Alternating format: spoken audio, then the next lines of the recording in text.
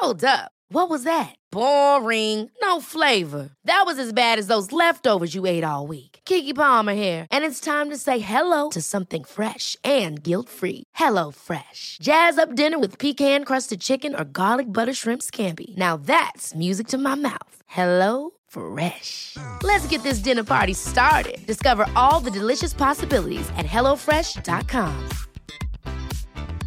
I'm Sandra, and I'm just the professional your small business was looking for. But you didn't hire me because you didn't use LinkedIn Jobs. LinkedIn has professionals you can't find anywhere else, including those who aren't actively looking for a new job, but might be open to the perfect role, like me. In a given month, over 70% of LinkedIn users don't visit other leading job sites. So if you're not looking on LinkedIn, you'll miss out on great candidates, like Sandra. Start hiring professionals like a professional. Post your free job on linkedin.com/people today. Burrow's furniture is built for the way you live. From ensuring easy assembly and disassembly to honoring highly requested new colors for their award-winning seating, they always have their customers in mind. Their modular seating is made out of durable materials to last and grow with you. And with Burrow, you always get fast, free shipping. Get up to 60% off during Burrow's Memorial Day sale at burrow.com/ACAST. That's burrow.com/ACAST. burrow.com/ACAST. The information depicted in this podcast is purely for informational purposes only. Please consult your healthcare professional before making any changes to your lifestyle or routine.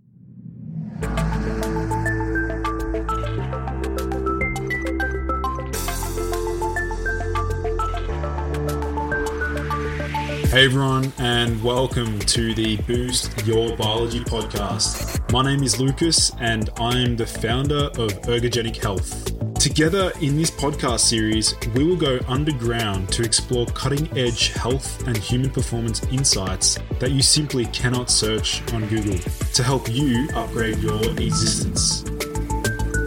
So, without any further ado, let's jump into today's episode.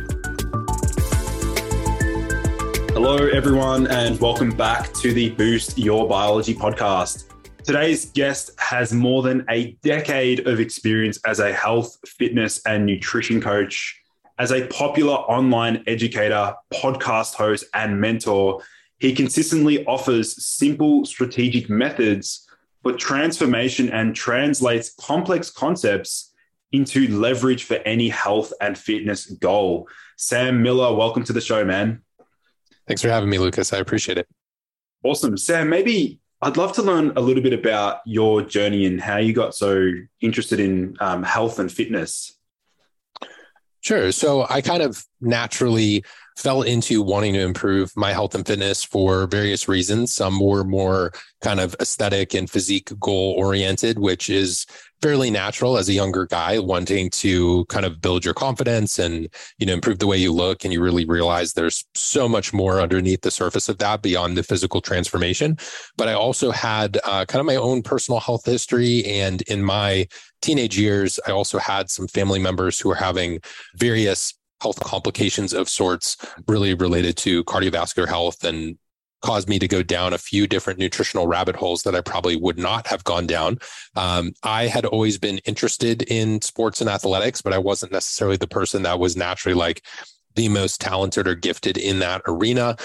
Through my active lifestyle, I actually ended up getting a pretty severe TBI or concussion. For those who are a little bit less familiar with the terminology in terms of TBI, just traumatic brain injury or concussion can impact a number of different systems, particularly your endocrine system. And at a young age, I kind of had this fascination around testing and optimization and making things better naturally. Whereas a lot of times the solution, especially from a Western medicine perspective, if you are in the United States or Europe, Canada, et cetera, usually is prescription drugs as the solution. And so I realized that through nutrition, sleep, stress management, the appropriate training volume and intensity, that you can really make great strides with your health. And so that sort of sent me down a number of different rabbit holes pertaining to metabolism, endocrinology, later on in my career, getting a little bit more fascinated by things like gut health. But had always had an interest in health and performance, especially from a young age. But the health side sort of took a twist based on my own health journey and transformation, and even having a harder time at certain points getting the results that I was working for. So whether that was spending hours in the gym and not necessarily seeing, the hypertrophy gains that I was looking for, and realizing like, hey, we need to kind of get to the bottom of this, do certain tests and analysis. Ended up even getting, MRIs and scans related to my brain and pituitary function. And that sort of just opened up the can of worms for me, because it really exposed me to a number of different health professionals, endocrinologists, physicians from different backgrounds, and even some folks on more of the alternative and holistic side at a very young age. And I had more of a personal training background. So I had already been studying and taking classes and courses to become a personal trainer. And I had planned on essentially that being like my side hustle while I was at college or university.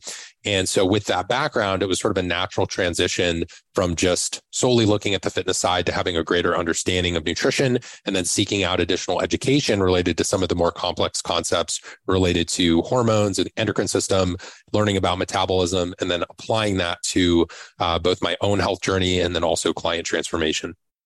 Awesome, man. Yeah, well, I'm really excited to dive deep into the nutritional rabbit holes that you went down maybe early on. I'd love to hear about I'd imagine you're a sort of guy who's experimented with a range of different dietary strategies and approaches. So maybe do you want to share with my listeners like what you learned through various nutritional protocols and different approaches to dieting and things like that? Of course. So naturally, where I've sort of come full circle in my approach is realizing that nutrition is very context dependent, and there's a lot of nuance within nutrition. There's some general pillars that I think we can all benefit from, whether that's related to protein and micronutrition, sleep hygiene. There's some big rocks that we all need to pay attention to that I think are fairly they're not really subject to debate at this point. We have a very strong level of evidence, both in terms of research and practical anecdotal experience, and what we've seen with clients across the board in the profession to sort of substantiate that, this is a pretty reliable thing, right? Like walking is very good for your metabolic health. Those are things that we've pretty well elucidated and can also see that happen in real time. Now, as far as my personal journey, I sort of started off and honestly not knowing better at the time of the head injury. And also just because I was kind of looking for this leaner muscular physique, it led me to under eating relative to my activity level. So initially had to learn even basic premises around reverse dieting and nutritional periodization. But also later on, then played around with different diet styles related to perhaps carbohydrate cycling or intermittent fasting or time restricted eating, and using those interventions to see how they essentially work for me. And what I realized in that process is, well, the nutritional intervention is also subject to your lifestyle, your level of stress, the type of training that you're doing. And so really we have to look to sort of match these variables together in order to create the best approach for the individual. And that was something that I noticed, is there were certain times in my life where a nutritional approach was maybe working very well. And then there'd be other times where it's like, hey, maybe this isn't the time for this right now in your overall recipe for your health and fitness journey. And that was kind of an eye opener for me, because I think a lot of times early on, both clients and professionals alike sort of look at certain labels or terminology or frameworks, or really less frameworks, but more of like a particular diet style. And they're like, oh, this works or it doesn't work, right? It's very black or white, versus looking at it as kind of a gradient scale or like a dimmer dial versus an on-off switch of like, this diet works versus this diet doesn't work. It's very context dependent on someone's individual sort of health history, biochemistry, and also their current lifestyle behaviors. Yeah. Now, I know before we started this podcast, you mentioned that you have a book coming out soon. So just referencing that for my listeners, Sam will have a book coming out related to metabolism, fat loss, things like that. So I'll be sure to leave that linked in the show notes for those listening in. But my next question for you, Sam, will be in regards to some of the pitfalls that people face when it comes to fat loss and different fat loss strategies. Let's dive into, I guess, what you've seen over the years where some people just go terribly wrong. I would say the biggest one is probably chronic dieting and caloric restriction without any type of seasonality. So folks who are exposed to the health and fitness industry bubble early on and understand perhaps that I need to subtract food or manage my portion sizes and increase my activity level, on the surface, that seems great, but there's a degree to which that no longer is optimal for you or becomes less sustainable. It's not that we couldn't continue to try to eat less food. It's just that we shouldn't perpetually be trying to achieve a deficit. And what I mean by that is essentially my energy expenditure is greater than my energy intake or energy availability. And so sometimes you'll have folks in the health and fitness space who are very active. They're not, a couch potato or metabolically, unhealthy or insulin resistant, overweight with lots of body fats. And they're sort of restricting themselves to a degree for someone who maybe has more weight to lose. And so one of the biggest issues I see is there's just kind of this lack of seasonality in approaches, meaning someone begins to diet and then they try to lose some weight. And then, maybe they don't get all of the results that they want. And then they try to push harder and harder and think more is better. When in reality, better is better. And we also need to understand that we can have maintenance phases where maybe we're not always attempting to achieve that energy deficit. And so that's really a common pitfall there, as well as the fact that when people remove macronutrients from their diet, they're often subtracting micronutrients. And so unintentionally, when we remove food or reduce our portion sizes, unless you're backfilling that strategically, either with supplements or certain food choices to alleviate potential deficiencies or mitigate potential deficiencies, people do run into a lot of issues. So I see a lot of dieters and folks who are attempting fat loss who have actually really been somewhat, I would say, not necessarily absent-minded, but maybe naive to the fact that micronutrition is quite important. And when we reduce food overall, we are reducing that micronutrient intake, especially if you were already eating fairly good from a food quality perspective. So that's definitely a big problem. The other would be maybe the case of a yo-yo dieter or someone who attempts to diet, kind of falls off the wagon, and then engages in a period of overeating after that restriction. And that, unfortunately, we get some of the less favorable things from the diet phase. And then we also have some unfavorable consequences from the overeating. And you essentially end up with this sort of hybrid between metabolic adaptation and insulin resistance, which can be fairly problematic as well. So those are probably two or three, maybe more so for your health enthusiast or fitness buff. In the Western world, we certainly have a large percentage of individuals who are just metabolically unhealthy. They do not necessarily exercise enough, strength train, walk, basic movements, and nutrition is fairly poor. Micronutrient status is pretty poor. So that's certainly a subset as well. But I would argue that a lot of those folks maybe haven't attempted fat loss to the degree of maybe someone who is already following a lot of different fitness influencers in the health and fitness space, and they're already attempting to lose weight and doing the cardio classes and, following very low calorie macronutrient protocols or meal plans. And that's really where I see people kind of run into trouble. Yeah, good stuff. So I guess, Sam, I'd like to dive deep into macronutrient breakdown, specifically what you would consider capping the protein threshold. So, for example, I'd imagine you've experimented with different ranges of protein, in your diet and with clients as well. So I'd sort of like to learn more about, is there a certain limit that you often recommend with protein intake, and how does that compare to, and how do you consider carbohydrate and fat ratios there as well? Yeah. So in the big picture, obviously protein is going to be dependent on the recovery that we're currently achieving from exercise, as well as things like the overall intensity and volume of resistance training, the size of the individual. So I do like to look at things relative to, kind of a grams per pound indicator, or if you are outside the US, oftentimes that is kind of your, grams of protein per kilogram, and looking at that overall. I found personally, for me, I'm able to follow a fairly high protein diet in excess of 1 gram per pound. For some individuals, if they are in a caloric deficit trying to preserve muscle, or if we need to use protein for satiety reasons or managing appetite, we may drive that to 1.2 to even, potentially 1.5 grams per pound for a period of time, which can be fairly high for some folks. And the biggest thing we need to look out for is GI distress, or someone who maybe has lower stomach acid levels or something has been having a hard time processing that degree of protein. Typically, for a lot of folks who are just kind of getting into a healthier lifestyle, they may be just shooting for like 0.8 grams per pound to 1 gram per pound. And there's a huge caveat here, which is it's largely going to be dependent on your current amount of muscle mass, current body fat. And if you are trying to lose weight, we may need to be looking more at like your goal weight or target weight or your current body composition, as opposed to just your scale weight currently. So I've had clients really range there. I do like to keep it above that like 0.75, 0.8 grams per pound range, especially if someone's active and exercising.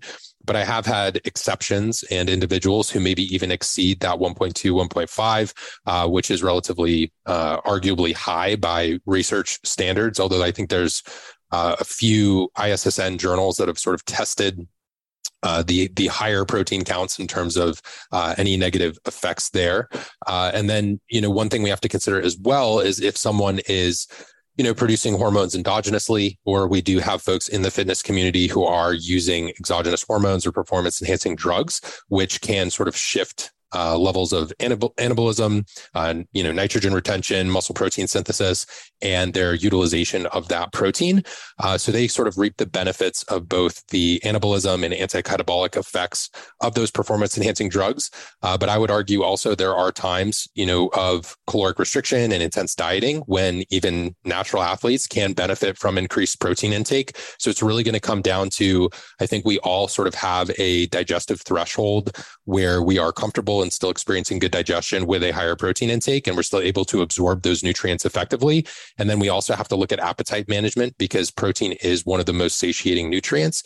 So if we were to say replace that with carbohydrates or fats, someone may not find that quite as satiating. Now, where carbs and fats are going to come into the equation is a combination of personal preference and activity levels of choice. So let's say someone's engaged in a fairly glycolytic sport like CrossFit, we may need more carbohydrate to support the activity. Carbohydrates also going to be protein sparing. So when we have something that's protein sparing, essentially means it can sort of help us preserve our overall, protein and amino acids, and maybe lessen that overall protein intake a bit. So one thing to look out for is, let's say you were reverse dieting or trying to increase your calories for lean muscle building. We certainly need enough protein to support recovery and build lean muscle tissue and support muscle protein synthesis and get all of our essential amino acids. But if it's getting to the point where it's blunting your appetite and you need to be eating more food, we may actually bring protein down a shade, increase carbohydrate and dietary fat to get the overall calorie content up a bit higher without it being quite as satiating, because protein really has that benefit of being kind of that powerhouse on your plate when it comes to appetite management, along with water and attentive eating and other strategies that we can deploy when someone is trying to lose weight. So my sort of personal N of one experience, I tend to go a little bit higher with the protein, but also understand that individual clients and people out there listening to this podcast may not necessarily be able to do that based on their digestion. And they may not also need to go as high if they're not resistance training as much, or maybe they have less muscle tissue overall or different body mass. So those would be some considerations on my side as far as how I would look at protein. In terms of dietary fat, I think part of this is just going to be having enough for hormone production, getting a good mix of monounsaturated, saturated, and polyunsaturated. Usually what we're focusing on with those polyunsaturates is really just omega-3 content, whereas monounsaturates and saturates are kind of more in that Mediterranean ratio of sorts, or for the listeners less familiar with that, essentially leaning on monounsaturated and saturated fats as taking up a bit of a higher percentage of our dietary fat intake. And then we're sort of monitoring, in terms of our polyunsaturates, getting enough omega-3s to kind of balance out our omega-6 to omega-3 ratio, because in the Western world, that's a very prominent issue right now, is with the Western diet, we have very, very high levels of omega-6 fatty acids and a very high calorie intake or hypercaloric diet relative to what we've experienced in the past. So with dietary fat, that's kind of what I'm looking for in terms of that intake, is, are we getting enough of that? As well as, you have to think about, well, when I make enough room in my macros to consume a whole egg or lean red meat, I'm also getting a variety of micronutrients as well. So with the red meat, perhaps it's B vitamins, zinc, heme iron, with the eggs, other fat soluble vitamins, choline, and other supportive nutrients that we need to, kind of optimize our health. Awesome stuff. With be curious to know, Sam, with the amount of fats that you can recommending particularly like you sort of said, to maintain hormonal health. Is there a particular limit there or a minimum required to do that? I think that's really, really tough answer because, I've tried to come up with general rules of a rule of thumb on it and sort of changed my opinion a bit over time. I do tend to notice kind of less favorable things happening below that like 0.3 grams per pound, 0.25. But I think we have to have the context of, okay, is this a, female of reproductive age who's supposed to be having a regular menstrual cycle?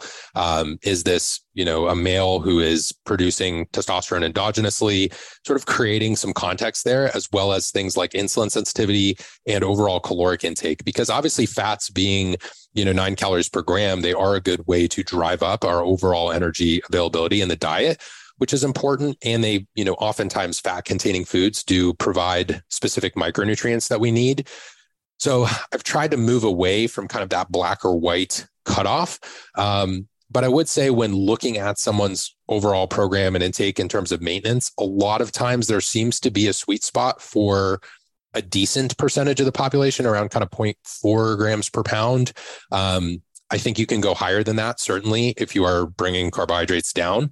And you could certainly, there may be very brief periods of time seasonally when you're reducing caloric intake that you have to kind of adjust for dietary fats there. But I think there's a lot of variables in terms of, are you kind of relying on something else in terms of exogenous hormones? Are you producing your own hormones endogenously? How high of a caloric intake can you manage without putting on additional body fat? And then, also someone who's maybe following more of like a low intensity resistance training program or low volume, not a ton of other activities, or they don't have a super stressful lifestyle, they walk a lot, they may be able to get away with significantly higher dietary fat, fairly modest carbohydrate intake, and then we can adjust their protein relative to their training and their overall, body mass and body composition, I think is a good way to look at that too. So fats are tough. There seems to be some individuality in terms of response for carbohydrates and fats. And I think the key player that we have to watch out for is just relative energy deficiency and micronutrient deficiency as a whole, because that's a key variable. Like if I were to walk through a number of different client protocols with you, Lucas, or cases that I've seen over the years, a lot of times there's micronutrient deficiency and relative energy restriction, or, like red S for a female, HA, things like that, where we're simply not consuming enough calories and we're lacking very important micronutrients for hormonal health. So then it creates a variable around having that like specific guideline for dietary fat intake, because yes, fat is certainly important. And we know from a biochemistry perspective, yes, it plays a role. However, there's really important other, sort of elephants in the room that would influence your ability to like clearly articulate, hey, this particular cutoff or this particular value is like the make or break from a hormonal perspective. I certainly don't think either extreme is great, right? Like if you were super, super low fat and very, very high carb, I generally don't love that type of approach. And I also don't love like solely being, like ketogenic or carnivore forever, because we see some potential implications in terms of things like SHBG or sex hormone binding globulin when we do bring insulin levels down so low.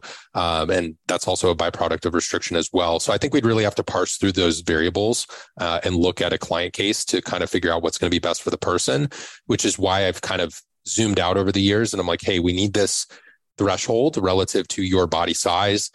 We need to focus on some of these key micronutrients. We probably want to look at the quality of the foods in terms of, is this providing monounsaturated fats, saturated fats, polyunsaturated fats? What are your most common dietary decisions? And also, what is your activity of choice? Because once again, coming back to someone like I've seen so many CrossFitters under fueling, and we had to ramp up some of those energetic nutrients in order to, support that activity and recovery. So I realize that that answer can be tough sometimes with the, it depends, but it really is something that seems to have proven to be true over the years for a lot of individuals.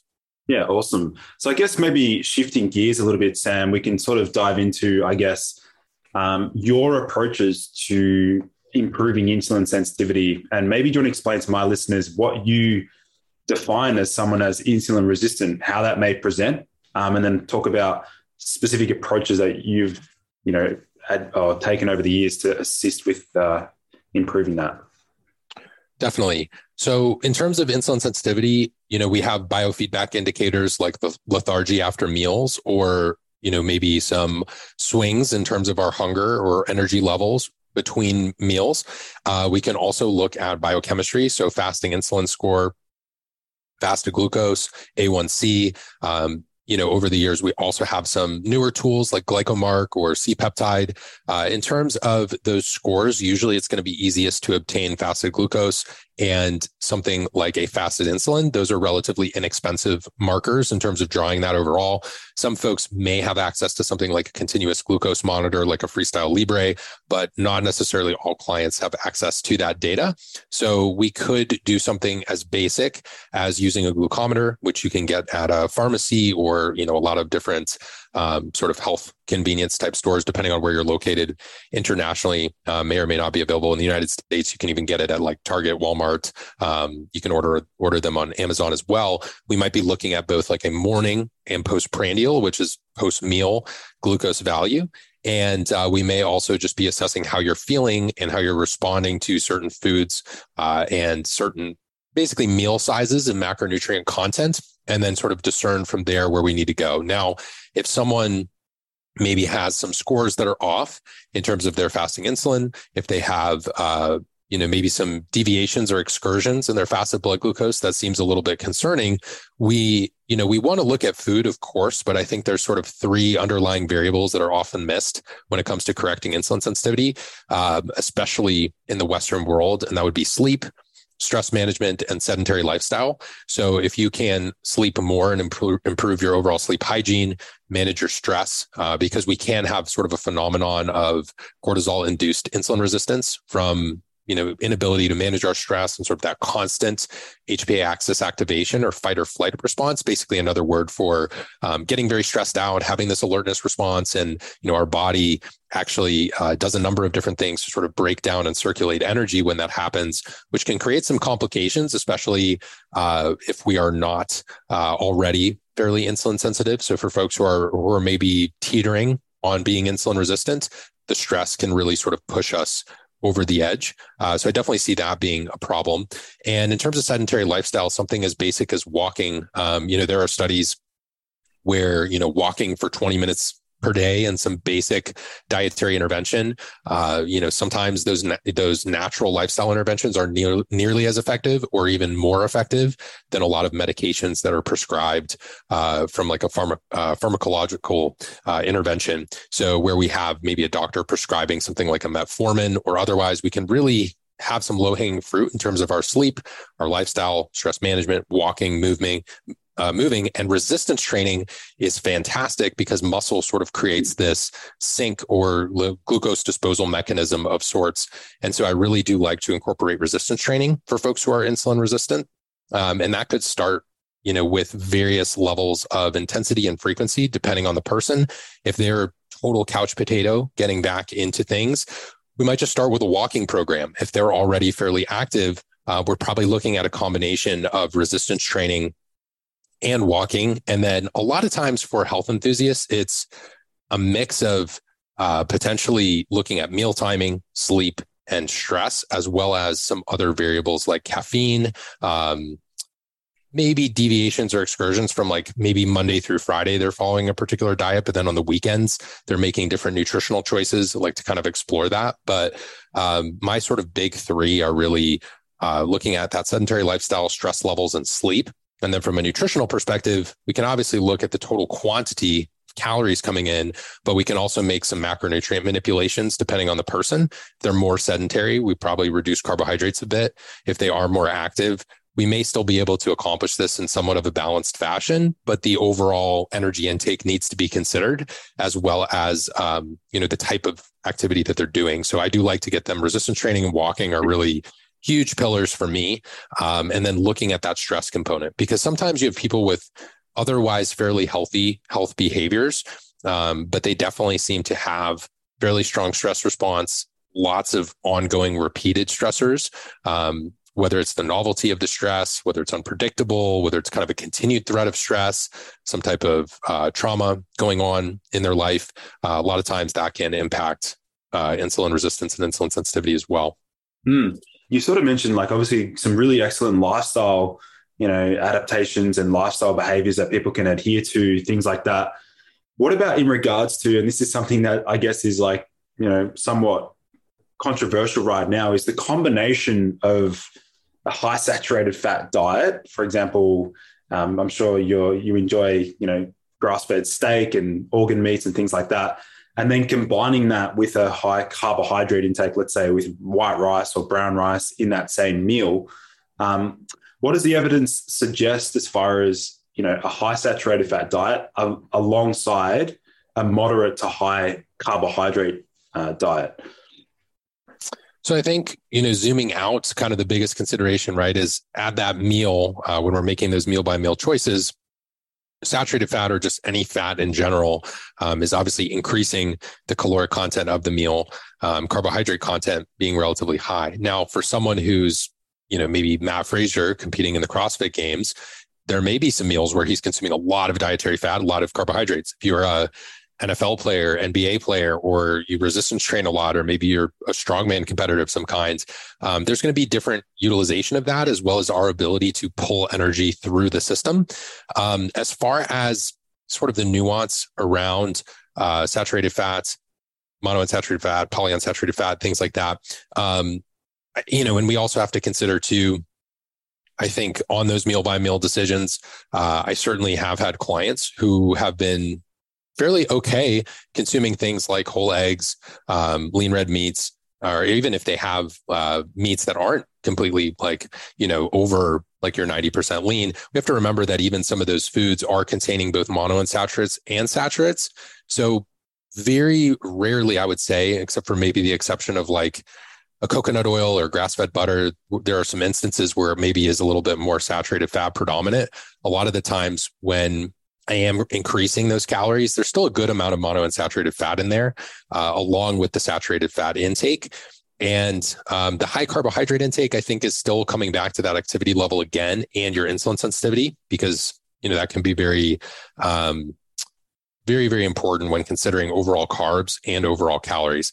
As far as specific studies or research, I haven't necessarily gone down the rabbit hole lately of that high saturated fat, high carbohydrate intake. Now, in the Western world and the standard American diet, we do have things that do contain saturated fats, trans fats, carbohydrate intake, but we're not looking at single ingredient micronutrient dense foods.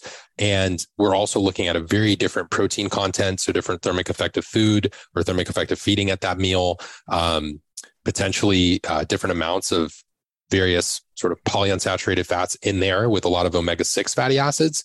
And I do feel as though that's a pretty significant difference. So a lot of the research we have isn't necessarily on super healthy individuals who resistance train 5 days a week, go for walks, walk several miles per day, sleep really well, and things like that. A lot of times the data that we have on those high fat, high carb diets are largely on individuals who are metabolically unhealthy already.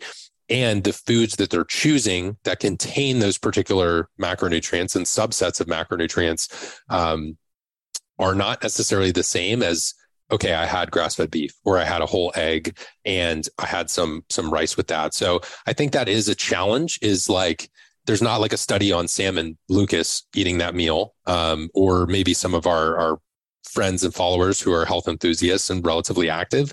So research is a bit confounding there for me, because I think there's some other things we need to look at.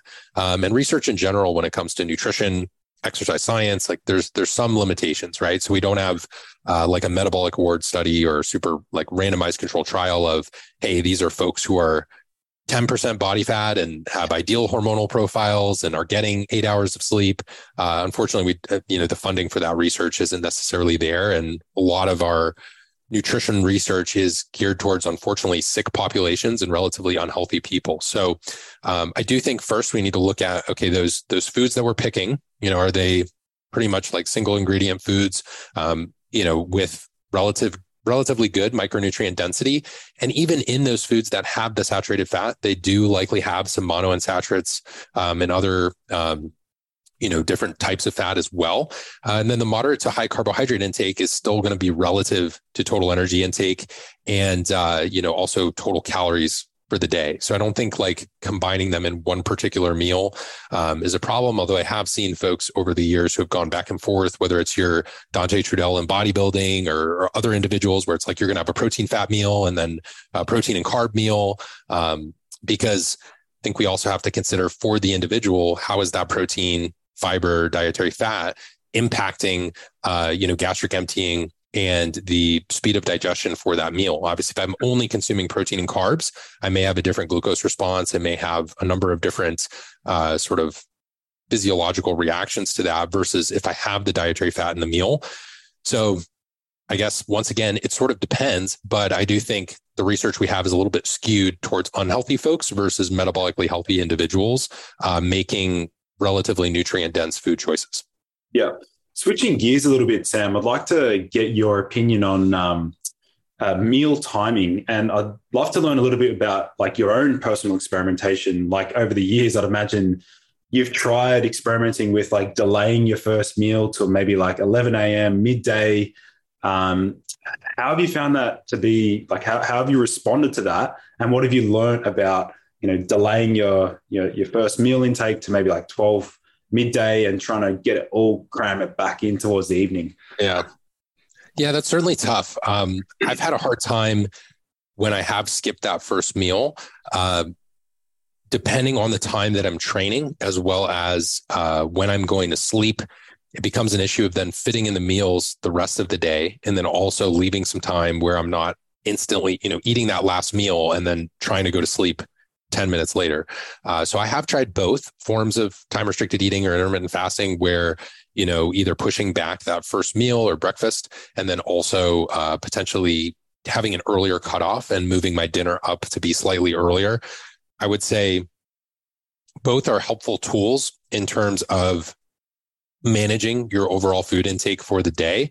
I have seen some differences in terms of performance. So if I were to skip that breakfast meal, I do prefer to like move training a bit more into the afternoon. So potentially had a meal prior to that and then have a meal after that. So have some bookends nutritionally around the activity.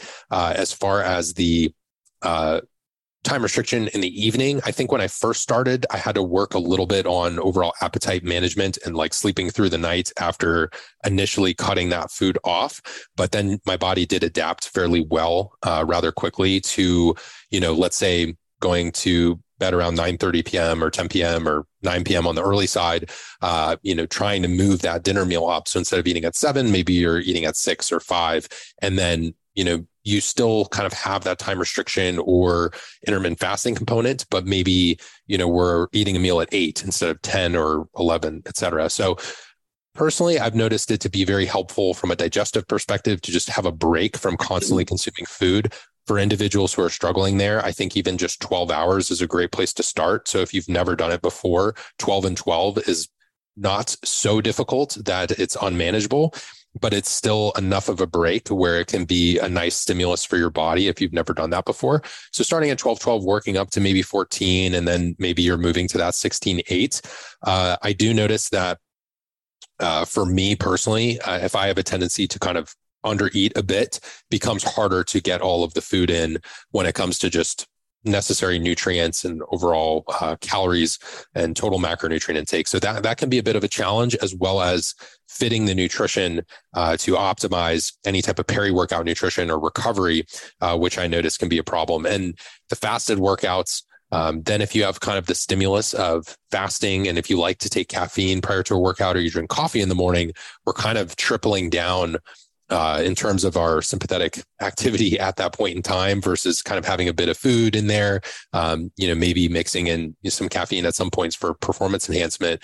But those are some of the changes I've noticed, as well as depending on the stress in my life. So typically if stress is fairly high, that can obviously influence appetite to an extent. But we can sort of use food as a bit of a buffer there. And I think when stress is higher, also fasting can potentially have an impact on things like testosterone levels and thyroid health as well. Now, that's not necessarily to say that that would be the response for every individual. I do think that we all have some individual responses. We all follow the same kind of rules and guidelines, but our unique response may vary slightly from person to person. And so for me personally, under higher stress, if I were to restrict food to a tighter time window, and therefore, also that tends to impact my total daily intake, that can impact my individual sort of hormone profile and biochemistry. But I do like it for, general cognition, as well as, blood glucose management, glycemic regulation, and things like that. I think it can be a useful tool. And I've seen some success with that with clients as well. Part of it too is the personal preference and your job. Have had folks who are maybe, they're attorneys, or they have a job in the morning where they really like to focus. And so skipping that first meal, they just feel a little bit more locked in versus taking a break and switching to have food. So I think we can look at segmenting the goal to, is it cognitive performance? Is it physical performance? And is this a season where maybe we have less calories coming in anyways, where we can tighten the eating window? Or if we're trying to gain lean muscle or something, we might need that time to get the extra meal in, or that break I was talking about earlier that was being helpful for digestion. Sometimes cramming that food in like a 6 to 8 hour window can then backfire from a digestive perspective, because we have a hard time getting larger meals in that time period. So that's kind of how I would look at using it as a tool for each person, depending on what they're working on right now. Yeah. Also like how you emphasize the importance of micronutrients. I know at the start you sort of mentioned if we eliminate certain macronutrients, we're going to miss out on, we could be potentially missing out on certain micronutrients, things like that. I'd love to get your opinion on vegetables, because this is obviously, somewhat controversial at the moment, I guess, like with the carnivore diet and things like that. What is your stance on veggies? Do you think that they're essential? Do you think they serve a purpose? Like, I'd love to get your opinion there. Yeah, definitely. I've followed some of the banter myself, and I think the challenge is, right, a lot of the research that we have research on fiber that would say, oh, this is good for you, you're going to live longer, and it's very protective against certain diseases and cancers and things of that nature. And some of the confounding variables there is it's part of kind of a whole food matrix that contains other things, right? So if I consume, I'm going to use fruit as an example here, but if I consume a strawberry or a kiwi or something, I'm getting some vitamin C, I'm getting the fiber, I'm getting antioxidants. There's other sort of constituent components of the food that I may be deriving some of the benefits from a nutritional perspective.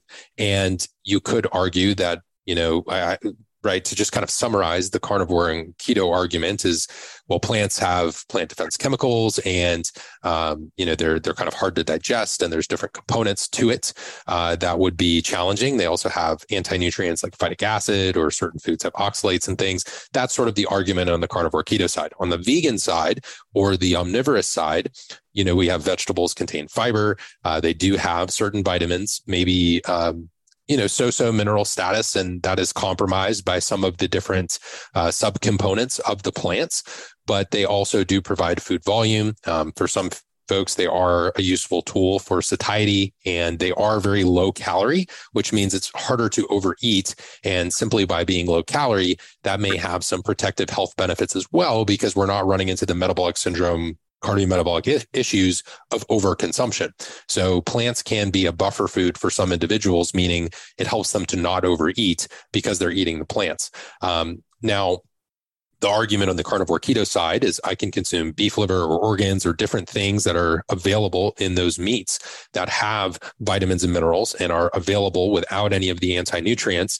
And some folks do digest that a little bit better. They talk about, their overall GI health. And then you go around the functional medicine space and they're like, well, we need to look at the PCR test of your individual stool sample. And, your microbiome's healthy or unhealthy, depending on what's going on. And you could almost do a whole podcast on that as well, in terms of the arguments there and certain things that we may or may not be looking for on those tests, and the certain pros and cons and pitfalls and benefits and all of those things of testing. And so where I've sort of landed now personally, I've adjusted my vegetable intake slightly over the years, but mainly based on my digestion. So it's not that I dislike them or have anything against them, but I do notice that certain things are harder for me to digest than others.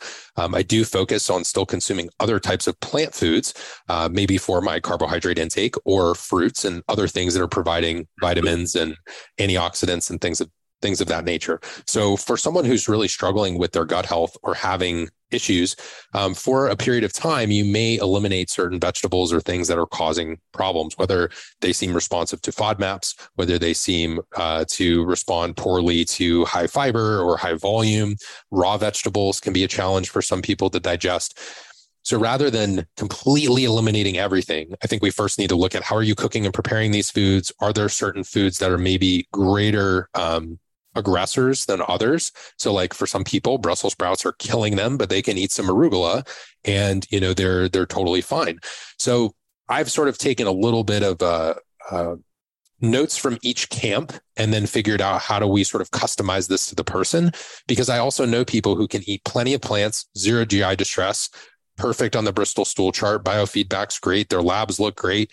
Their micronutrient status looks great. We plug everything in a chronometer and they're still eating enough animal foods where that's not a problem. I think where we run into an issue with vegetables and plants is if you're only eating those and you're not having any of the animal foods, we are running a risk for things like potential issues with B12, iron, folate, omega-3s, vitamin D. So if you are vegan, you just need to pay more special attention to supplementation versus someone who's animal-based and eating nose to tail.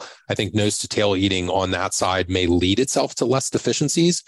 But then there's the whole sort of debate around the fiber conversation.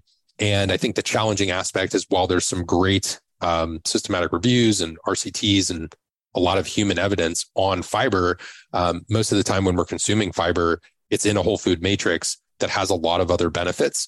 And I still think we're learning a lot about the gut microbiome and short chain fatty acids and things we're producing from the fiber to where we may not know the answer yet on that.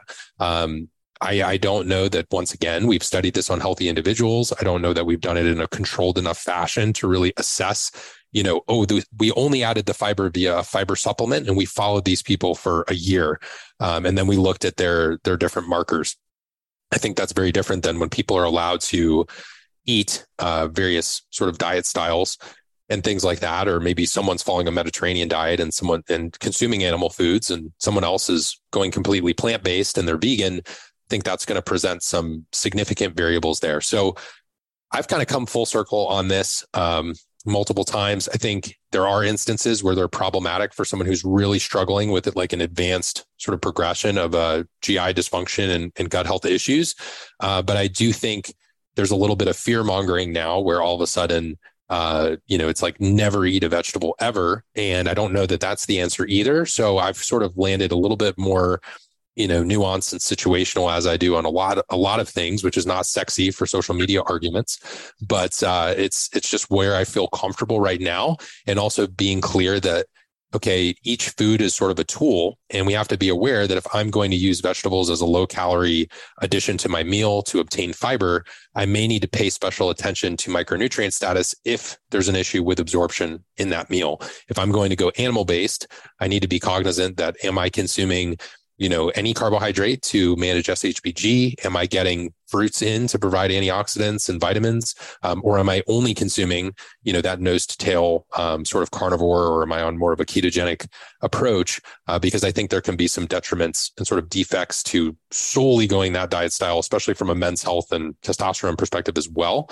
So that's kind of where I'm at, Lucas. I'm kind of curious where you are with it, because I feel like we see a lot of banter on Instagram these days that would make you think twice about it. Well, funnily enough, I actually share a very similar stance to yourself. Like, I'm not extremely reductionist. I actually personally think there are certain veggies that are highly beneficial for a range of factors, specifically like gut health and improving stool quality, things like that.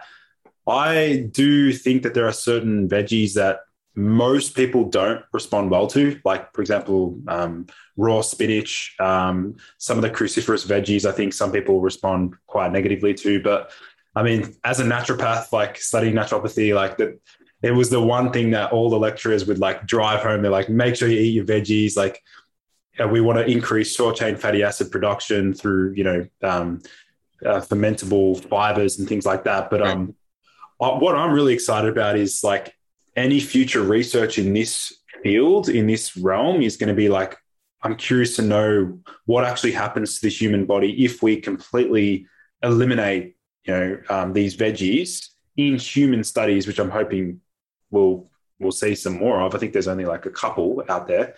Right. But yeah, we do share a very similar stance as far as like considering veggies as part of a holistic diet approach.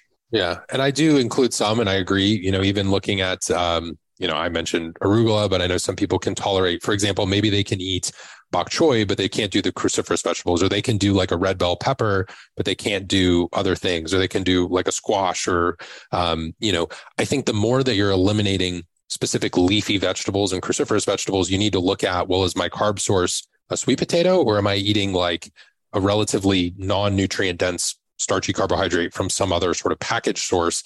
I think you have to pay special attention to that, as well as your emphasis on the fruit as the vegetables are removed, because you do potentially run some nutritional deficiencies, as well as, okay, now where are we getting the antioxidants from other than potential supplementation?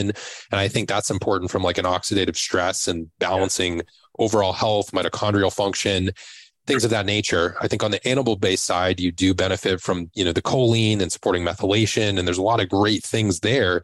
But I don't think we completely want to exclude, the antioxidant status aspect, as well as the fact that a lot of people do have a hard time buffering and managing appetite. And, those greens or certain plant foods are able to be combined with the protein and carbohydrate to just increase satiety overall. But really, as I was sort of writing my book, this is something I went back on in the fiber section, and I was like, you may or may not be okay with X amount of fiber. And just really like, because the more people I see, I'm like, well, there's pretty much a range in the human diet of where some people, there's a very clear threshold of they start to struggle above a certain point. But we also know that the increase in fiber seemed to be good for all-cause mortality, cancers, like all these different things, where there's supportive data from a health perspective around some of these plant foods. So where I kind of came with it is like, I think we can eat them to the level that we can tolerate it from a digestive perspective, similar to things like protein.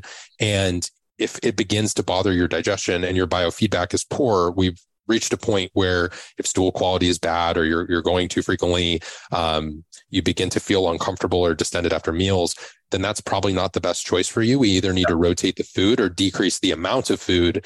And I've seen that a lot with fitness competitors and people who are making, like you mentioned, spinach, and they're just making like massive, meals with these greens to try to offset their low calorie diet and their appetite.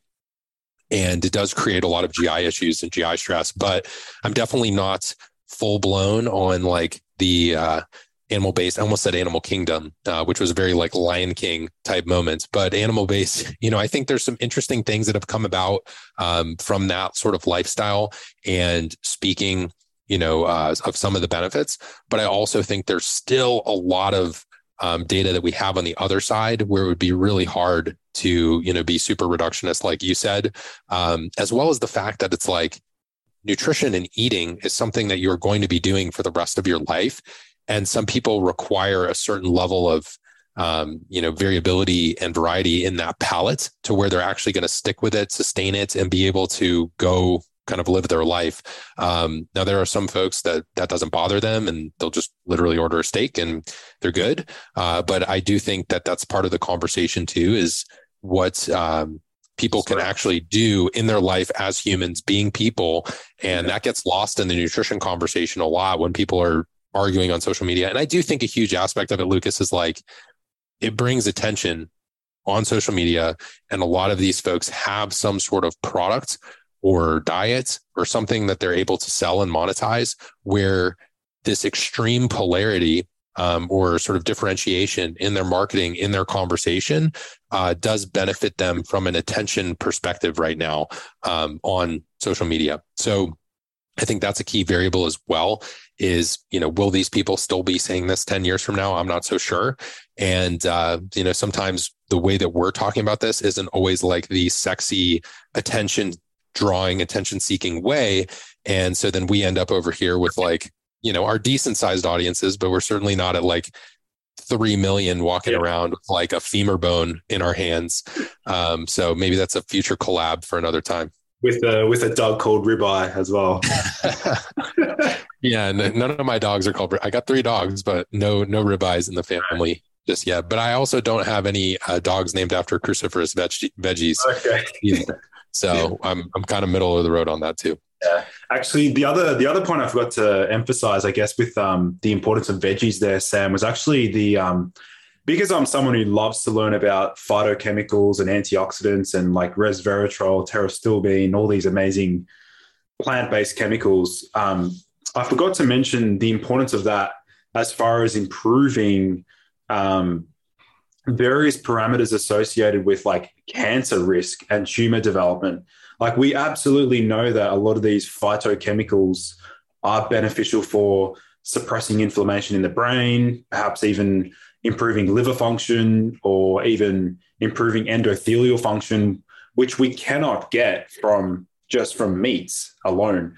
So here's the trade-off between like longevity versus like going on a carnivore diet is going to be perhaps more beneficial for building muscle, but then there's that trade-off between like longevity and building muscle. That sort of discussion comes up as well. Yeah, things like anthocyanins and, well, I could consume, and this is where I've sort of started to do a double take, right? Is there a way that we could consume some of the plant foods with certain phytochemicals, antioxidants? So like anthocyanin containing foods, we've got red raspberries, blueberries. So raspberries, for example, have a good bolus amount of fiber, and they can be a tool for managing appetite. They're also providing certain vitamins, but they also have some of these unique plant compounds in there, as well as something like blueberries. And we're getting different colors in the diet. And then maybe it's, certain vegetables that we're looking at, we're getting certain colors, certain phytochemicals, certain antioxidants. But, finding for the client, which are the least from a digestive perspective, which are the least offensive, and then incorporating those and then beginning to branch out and incorporate some variety, I think is a fairly decent strategy that I've found to be helpful right now. I may evolve and change. That was one of the hardest things. And I know you have a book as well, Lucas, is like putting it on paper and being okay that it's going out into the world. Whereas with a podcast, it's like you can hit record and update your philosophy on something on a weekly basis or a monthly basis, or, hey, I learned this week, guys, like I'm going to share this with you. But writing it in a book is really challenging because, you're putting your ideas on paper. And, part of science is like continuing to test those ideas and continuing to formulate new approaches to things and new frameworks and seeing new cases. And so that was really, really challenging because I was at a bit of a crossroads there in terms of my personal journey, as well as what I'd seen with clients as well. But I'm glad you did mention the different unique sort of plant compounds in there and some that can be beneficial, whether it's based on certain pigments or otherwise. I think it certainly is part of the conversation for sure. Yeah. My final question to you, Sam, is in regards to, I don't know if you're similar to myself as a bit of a nerd. I don't know if you're the type of guy who's also done this, is set up like notifications on PubMed, for example. I'd be curious to know if there's a particular area of research that you're really excited to see more data on. Like that can be, pick any area that you like, could be microbiome, it could be protein or things like that. But is there a particular area that you're like really excited to see more research on? I think the conversation we had today was certainly one of them. If I had to pick 3, because I think one is very hard, especially with all the cases that we see, I would say one is definitely this last conversation that we had around things related to fiber, the microbiome, longevity, health, things of that nature. I also do work with a lot of women's health coaches and health professionals, practitioners who work with a lot of women's health cases. And for a very large period of time, really up until late 90s, even early 2000s, in nutrition, exercise science, endocrinology, I would say women were fairly underrepresented in a lot of the research out there. And so seeing some of that data, is something that I think I would be able to use to help a lot of people. So even if it's not personally of benefit to me, I get a lot of questions in those areas. And a lot of times I have to rely on, different sort of mechanistic thought processes, as well as, extracting from past data that we have and anecdote and client evidence and things of that nature and case studies. But it would be really cool to have some additional things there, especially on the like endocrinology side of things. I also think that hormone replacement therapy is kind of, come into the conversation. And, along with, this is sort of a side note related to that endocrine system aspect, I think we're at a crossroads in history as well, where this is like the first time that we've had women for decades on hormonal birth control, where it's been literally from like your teenage years until menopause. There have been women who have been taking hormonal contraceptives, and the initial data is largely on efficacy and does it work for contraception? And then was it safe within the time period of the study, of the trial? There wasn't multi-decade use of the particular product. And I am sort of curious to see how that plays out. I do also think there's on the flip side of that, more bioidentical therapies, and HRT and things sort of got the brunt of some pretty bad data and things like the Women's Health Initiative and the Premarin study that was really, really unfortunate. And so while we have some improvements in that area, I think practitioners have come a long way. The research is still sort of molding and shifting to head that direction as well. So those are probably 2 or 3 key areas. I definitely think the microbiome is one. I think the other category would really be probably endocrine system stuff and men's and women's health specifically. Yeah, awesome. So Sam, I want to get my give my listeners a chance to connect with you online if they want to try and find your content. I know you mentioned your book, you said, was coming out this Tuesday. So maybe do you want to share details about all of that? Of course. So the book is coming out November 1st. It's called Metabolism Made Simple, Making Sense of Nutrition to Transform Your Metabolic Health. Really walks through. Now, I will tell you guys, this is not a diet book. It is definitely more of a critical thinking methodology framework. How do I approach nutrition and think about metabolism type book? I think one of the biggest problems we have in the health, fitness, and nutrition industry as a whole is people know that there's different diets out there, but they never learn metabolism, and they never really learn to understand nutrition and how to make individualized decisions, really like Lucas and I were talking about today on the show. So that was a big sort of impetus for me writing the book, as well as my own personal health journey and helping a lot of other people along the way. In terms of my platform, I'm pretty much Sam Miller Science across the board. So sammillerscience.com. My podcast is also Sam Miller Science, and Instagram as well. And through those, I essentially post a fair amount of no-cost content, very much spending a lot of my time on the podcast, and regularly contribute on Instagram and things. Although I'm kind of trying to extract myself a bit from the Facebook, Instagram conversation at times, because I think it can be a little bit of a struggle from like a personal health and overall sort of toxicity perspective. But I'm still posting content there. You can still find it. There's a lot of other great sort of resources, links, workshops, and things off of my website as well, sammillerscience.com. The book will go live, but the easiest way to go through and get patched through to a site where you can order is going to be metabolismmadesimple.com. But I know there are some international listeners here, but that should be able to be obtained on Amazon as well for those who are interested. So definitely appreciate the opportunity to share that, Lucas. And I'm excited because this is, first kind of big book launch from that perspective, and curious to see what people think. I'm sure it'll be a mix of some good reviews and the occasional troll telling me about protein or veggies or one or the other. We'll see. But I definitely, I love that URL that you've secured. I'll make sure to leave those linked in the show notes for those listening in. But yeah, Sam, it was a pleasure chatting today. I really had a lot of fun, and I love getting other perspectives and different ideas on the podcast. And I know my listeners will have really enjoyed this podcast. So yeah, thanks for coming on the show. I appreciate it, Lucas. Thank you. Awesome. Ever catch yourself eating the same flavorless dinner 3 days in a row? Dreaming of something better? Well, HelloFresh is your guilt-free dream come true, baby. It's me, Keke Palmer. Let's wake up those taste buds with hot, juicy pecan-crusted chicken or garlic butter shrimp scampi. Hello Fresh. Stop dreaming of all the delicious possibilities and dig in at HelloFresh.com. Let's get this dinner party started. Planning for your next trip? Elevate your travel style with Quince. Quince has all the jet-setting essentials you'll want for your next getaway, like European linen, premium luggage options, buttery soft Italian leather bags, and so much more. And is all priced at 50 to 80% less than similar brands. Plus, Quince only works with factories that use safe and ethical manufacturing practices. Pack your bags with high-quality essentials you'll be wearing for vacations to come with Quince. Go to quince.com/pack for free shipping and 365-day returns.